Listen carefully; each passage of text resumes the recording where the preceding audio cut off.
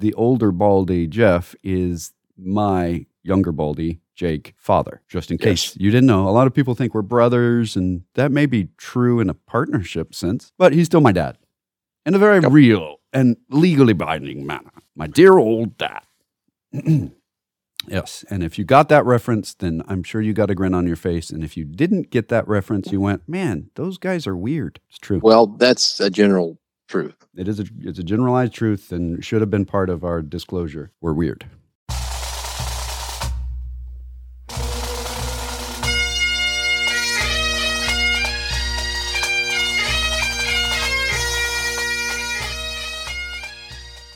Once more under the breach, dear friends. Else fill the wall up with our English dead. Good morning, ladies and gentlemen, boys and girls, and welcome to another exciting episode of The Personal Wealth Coach, starring Jake and Jeff McClure. We're here to talk to you about all things economic. But before we start talking about that dismal and dreary science, we have something even more dismal and dreary, disclosures. The two people speaking to you right now, this is the most important disclosure you may hear all day, they are bald. They are also bearded. If this causes triggering in you for some reason, you are invited to please switch to a different station or turn off the podcast. Or consult with a qualified counselor. Yes, immediately. A second set of disclosures, although these are on a scale of impact to you, probably not as important as the others. The program you're listening to is the Personal Wealth Coach.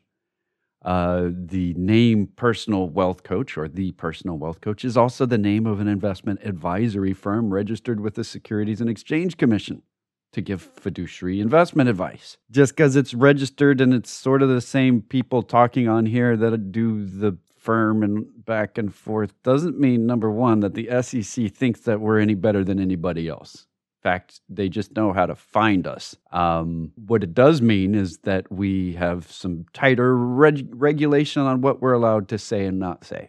So to be very clear on that, registered to give fiduciary advice, which we cannot give on the air. So in the inside of everything that we do, fiduciary, find the best thing for the client. We can't do that on the air, but we can teach you stuff. So this is education, not advice. If it were advice, we'd actually have to be one-on-one or two-on-one or some other version of wrestling where we were sitting together with some degree of privacy and talking to you about your individualized stuff. And I'm not even sure anybody's listening to it. Well, yep, somebody's listening. Philip, thank you for listening. He told me we need to bring it today. Yeah, nothing like putting the pressure on, guys. What are we bringing?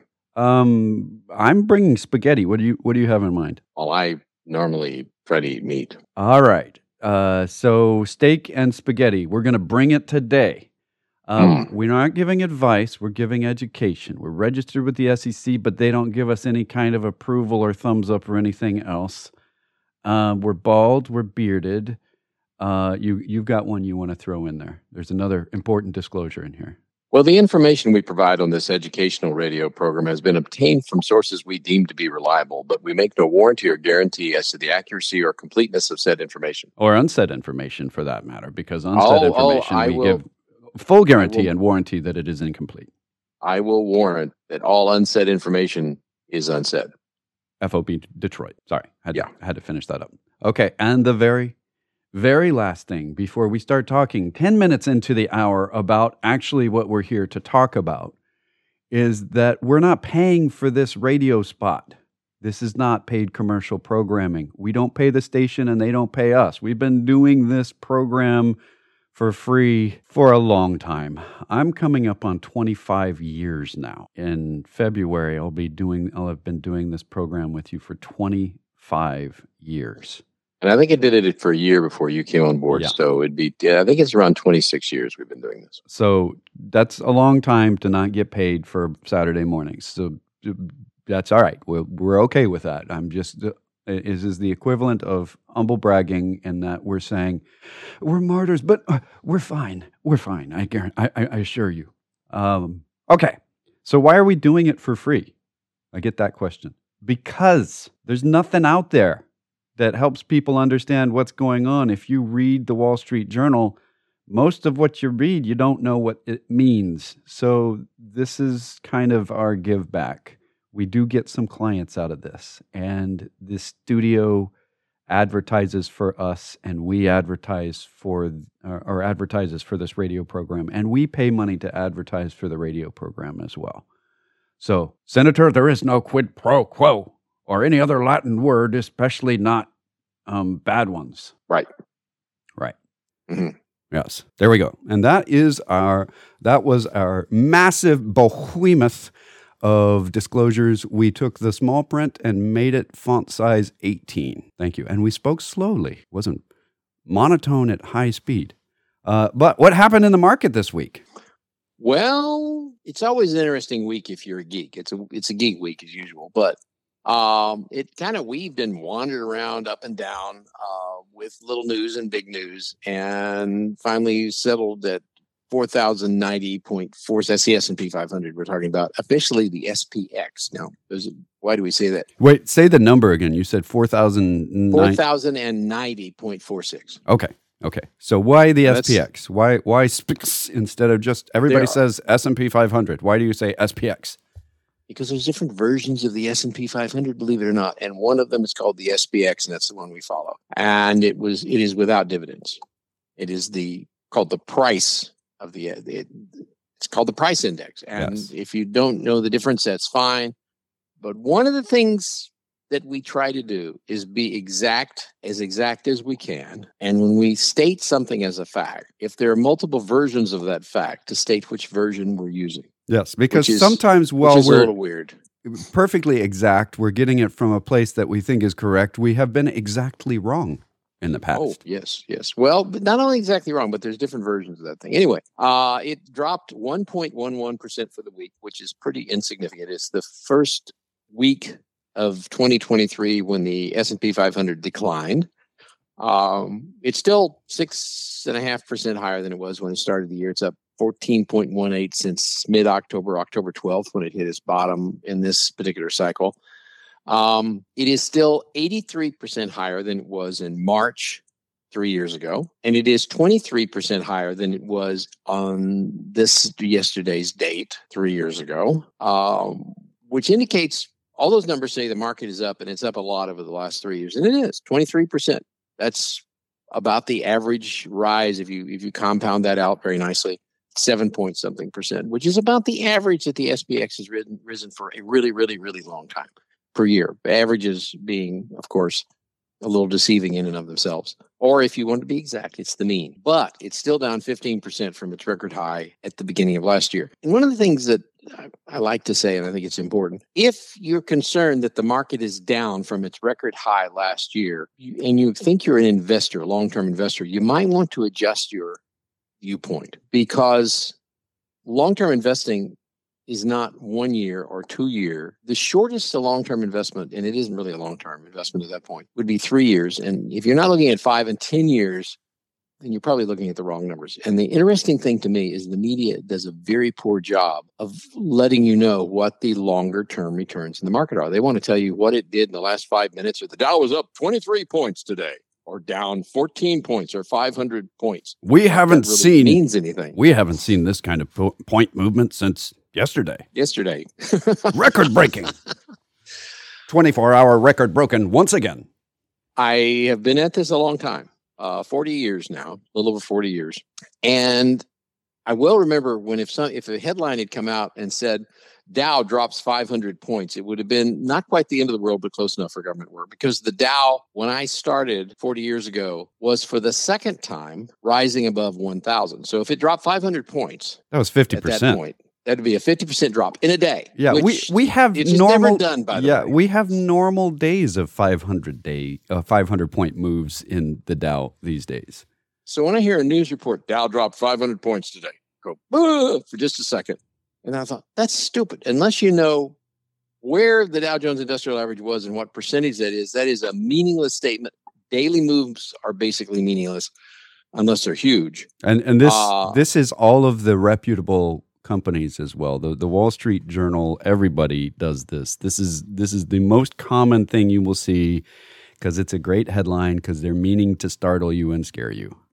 And so what we do with our newsletters, we try to bore you to death, and we say that over the last 3 years, the S&P 500, the SPX, is up 23%, which if you follow along with this type of thing is entirely normal. It's like we didn't have a pandemic and we didn't have a recession and we didn't have inflation and we didn't have any of the stuff that's happened over the last 3 years. As far as the S&P 500 is concerned, which is what we use as probably the best popularly available representation of the stock market, everything's been normal for the last 3 years. Wait a minute. I have to ask this. What? Is the SPX concerned about things? I mean, as far as it's concerned, it's been normal. Well, there's a guy whose last name is Silverblatt who maintains the Standard & Poor's 500 statistical data and publishes it every day. Mm-hmm. He is the personification. I'm not sure if he's a real person. He is the personification of the Standard & Poor's 500 stock index. Anthropomorphism writ large. Here we are. Yes. So, ladies and gentlemen, meet the SPX. If Mr. Silverblatt believes something, then he is the spokesperson for the SPX. As far as he's concerned, he could be concerned. He could be concerned. Yes. So as far as he's concerned, not much has happened in the last 12 months. 3 years. 3 years. 12 months as well. I mean, pretty low. I mean, not much has happened in the last 12 months. It's just a little drop. And next month and the month after that, it's going to be no drop. So if we look back 12 months from last month, there was a big drop. And if we look back 12 months from this month, there's a smaller drop. And if we look back 12 months from October, it's this coming October. I mean, no knowing what's going on here, but that was one of the bottoms of the bear. So that's likely to look really good in returns, but it's measuring from a bottom. So that's the point I'm trying to make. Not that nothing happened in the last 12 months or that we're not down for the last 12 months. But if you looked up last month, you would have said, so go ahead. The point I wanted to make is if you're looking at a 3-year moving average for the stock market, you would conclude that nothing of any significance happened in that 3-year period. There was no pandemic. There was no inflation, no pandemic, no interest rates shooting up, no invasion of Ukraine. And that's my point. If you are a long-term investor and you are you're leaving money invested as opposed to saved or something, and you're not a speculator, then you should have an eye on the long-term returns. We watch that very carefully, and sometimes there's some really shocking information in the long-term returns, and we can talk about that later in the show. I think it's important to talk about. That is not visible in the short-term return, and that's where the important stuff occurs. Anyway, so what about the CRSP? The CRS, yes. We also follow the CRSP U.S. Mid-Cap Value Index. Why? Because the S&P 500 is dominated by large growth companies, growth-oriented companies that are priced according to their perceived future growth, whereas the Mid-Cap Value Index is smaller companies that are priced according to what they are intrinsically worth, which we find more rational. It dropped 1.36% for the week to 2483.69, but remains up 6.16% this year and is only 3.37% lower than its record high as 2022 began. So it's a nice contrast. Different parts of, because actually the mid-cap value index is actually almost all composed of S&P 500 stocks. It's a different kind of S&P 500 stocks. Anyway, the yield on the benchmark 10-year U.S. Treasury, which is really important, it rose all week slowly to close at 3.74%, 6% more interest being charged than there was a week ago. That's relatively large. The reason that the interest rates at the 10-year level went up steadily all week, at least that's what is reported in the Wall Street Journal, and I have to agree with it, is the fact that it's beginning to settle in that the Federal Reserve Board, when it says we are going to pump interest rates up to over 5%, maybe as much as 6% in the short term, and we're going to leave them there for a long time, that they mean it. They really mean what they're saying. and it's beginning to settle in that a 3.74% yield on the 10-year is probably not high enough. It's probably going to go a lot higher than that before it's all over with. And so it's gradually beginning to creep back up to that level. It's driven by market participation like anything else. Let's see. We want to talk about the job reports from last week, but that's out of the market. Now yeah. we're okay. No, wait a minute. Well, let's see. The yield curve is still pretty seriously inverted. Yeah. The 1 year, 6 month, and 4 month T-bills are yielding 4.89%, which is again something else I want to talk about during the show. That's an interesting thing that all of those different time periods have exactly the same yield on Friday. Yes. West Texas Intermediate crude oil rose in price all week to reach $79.83, which is not significant. It's been bobbing around a little above, up to about 80, and then back down to 77, and so on. It's up 8.2% for the week because the market basically reacted to the fact that Russia announced it was going to cut oil production by 5%, which should raise global price of oil. And that's the markets. All right. There's lots more to the markets than that. But yeah, there's a lot of markets. We didn't get into pork bellies. We didn't say anything about gold, real estate, currencies. There's so many markets. We didn't say anything about groceries or about cheap plastic toys, small plastic things, SPTs. Hey, we could put an acronym out there and just start dropping that everywhere. And SPTs are down this month, and we're recommending that everyone be aware of that. Small plastic toys are down this month. Yes. So let's see what's going on in the world. We got a lot of stuff to talk about related to the markets. We've got more to talk to you about the U.S. economy. We've talked a lot about the rest of the world. We've talked about tech and how it's shifting. We're talking about how trade is shifted, but I'm sure you have a bunch of other stuff that you had listed, that you had talked about at the beginning of the first hour, and we haven't even touched. Well, I think one yields on the yield curve and all that good stuff. One of the things to pay attention to at this point is that, first off, short-term yields are higher than long-term yields in the bond market. Why is that important to you? Because right now you can go to a money market fund. This is, by the way it was about 40 years ago too. Not quite 40 years ago, but back when I first started in this, you could go to a money market fund and get a much higher interest rate than you can get at the bank.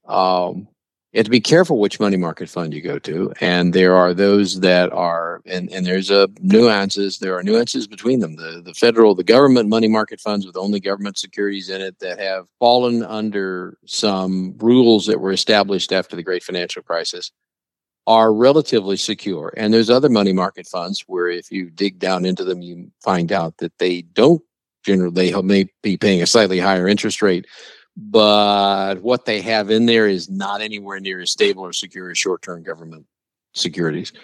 And so it's a buyer beware area out there, but there's a big difference going on. And we're seeing something called disintermediation as money leaves the banks and goes into money market funds. And the banks are beginning to squirm a little bit because they have a lot of the profits in the major banks have come over the last several years from the fact that they could, in essence, have zero interest deposits, large zero interest deposits in their banks. And then they could loan money at a slightly high, at an interest rate. Let's say they loan money at 6 or 7% for a 4%, even for a car. And you had your money parked in there at 0%. So in other words, they were taking your money and they were loaning it to people at 6 or 7%. And that's where their profit margin was. Those are called golden deposits at the banks. Well, the golden deposits are leaving and they're demand, or else they say either pay me a higher interest rate or I'm out of here. And the banks are beginning to feel the pain from that. That's a big change going on. And it has an effect on your personal situation. Let me give you an example. If in your portfolio you have a bunch of bonds and balancing out, let's say the typical I shouldn't say typical, but the rule of thumb 60-40 portfolio with 40% of your money in bonds and 60% in stocks.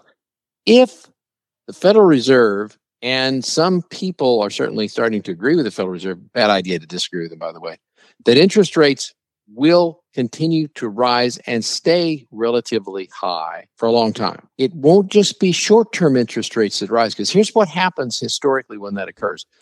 Short-term interest rates go up and they may come down a little bit, but then the long-term rates rise to be higher than the short-term rates. This is the last time this happened was half a century ago, but it happened. And it has happened consistently over time in economies around the world. So if indeed longer-term interest rates are going to rise, as the Fed seems to suggest, and again, arguing with the Fed has generally been a bad idea over the years, you might want to take a very hard look at your portfolio. You might want to take a very hard look at where you're invested and how you're invested, because the price of the bonds in your portfolio may decline for a significant period of time. And obviously, if you buy a bond, an individual bond, and you hang on to it, and it recovers, eventually it'll pay you back the principal. But inflation has eaten into that rather dramatically, certainly ate into it this year. If you have a bond fund, you don't have that privilege of waiting until it matures. It's simply going to go up and down.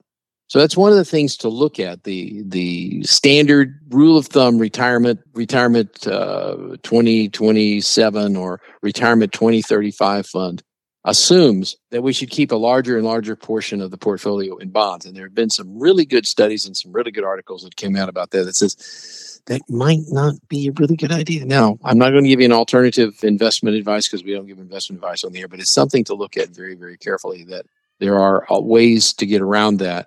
And I think you need to be paying attention if you're planning to retire sometime in the next 20 years. This could have a very profound effect on your ability to do so. Now, it's a small thing, but that's a big thing too. It's a small, big thing. Yeah. It's a long-term thing, but that's what investing is all about. It's also the fact that we had a jobs report this last week, literally. Yeah. A good one. It's a really good one, which is bad news from the Fed's perspective. We had another one this week where the layoffs were below 200,000. I say layoffs. The number of people filing for unemployment insurance was below 200,000. It's the same story again. If you add up all the big layoffs that have been announced by the big tech companies, why are the unemployment rates at record low? Why are we seeing absolutely below normal numbers of people filing for unemployment insurance? And what's happening is the tech companies only employ about 2% of the working force in the United States, about 160 million people. They only employ about 2%. Even big layoffs there don't have that big of an effect if they're not somewhere else. And here's what's happening. When people get laid off from the big tech companies, they get gobbled up by a small business in the area. Now, that's not the way it was when Detroit was doing big layoffs, when the heavy manufacturing facilities and the automobile and everybody else was doing the big layoffs during the Great Recession and other times. Detroit was so focused on that function that if you, for instance, had a mortgage on a house in Detroit, so you're kind of stuck in Detroit because your price of your house went down, and you get laid off from General Motors, where do you go? Well, there's nobody. Everybody is laying off in Detroit because the big auto manufacturers dominate Detroit. And the end result is that everybody's laying off. On the other hand, decades ago, we're not saying that happening right now. Yeah, go ahead. No, during the Great Recession. When heavy manufacturing in a concentrated city like Detroit, so we had some real problems. It's a completely different story if you're in Silicon Valley or in Austin, and IBM or Microsoft or Apple or whoever is doing a layoff there, Google or whoever's doing a layoff this week, lays you off. There are huge quantities of unfilled job openings all over that area that you can immediately go into so you never hit the unemployment rolls. The other thing is the people who are being laid off. This is really fascinating to me. The people who are being laid off are white-collar technicians and management people who are quite capable of jumping to another industry very quickly with their education and experience and getting gobbled up and hired in a moment. Yeah.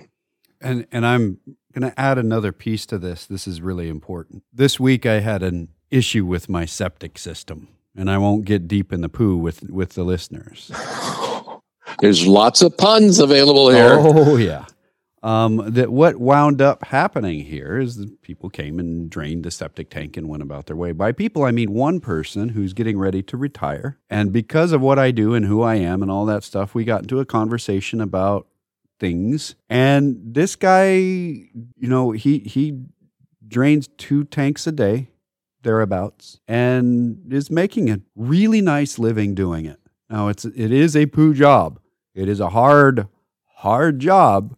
But we're talking about significantly higher than just normal six-figure income, like way up there, like a decent percentage of $1 million a year, coming to a guy that doesn't have a secretary, doesn't have an office manager. He still does his bills by writing on carbon paper. And I'm serious about that. We have, and I've got a question here, and this is kind of going in that direction. And it's part of what you're talking about. I have a question about what would I advise a young person to do when looking for jobs? What would I advise them to do to set up their financial future? Electricians, plumbers, septic tanks, arborists, you go down the list of things that people need to do with some degree of intelligence. It's not just pure manual labor, although there's a lot of it, are now making six-figure salaries, six-figure incomes and more, because there's so few of them. And as these white-collar folks are getting laid off across the big tech world and they're getting hired by little companies that need to bring their tech up to the standards of big tech, so they're hiring them up right away, the little people that are doing it are often a plumbing company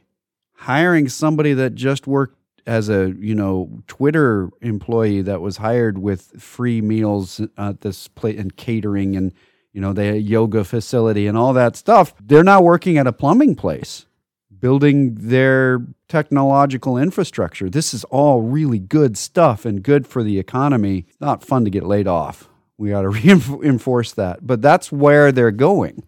And that's about all we have this week. So look at the trades. They are high paying and hard work, but you kind of can set your own hours if you're in high demand. So keep that in mind.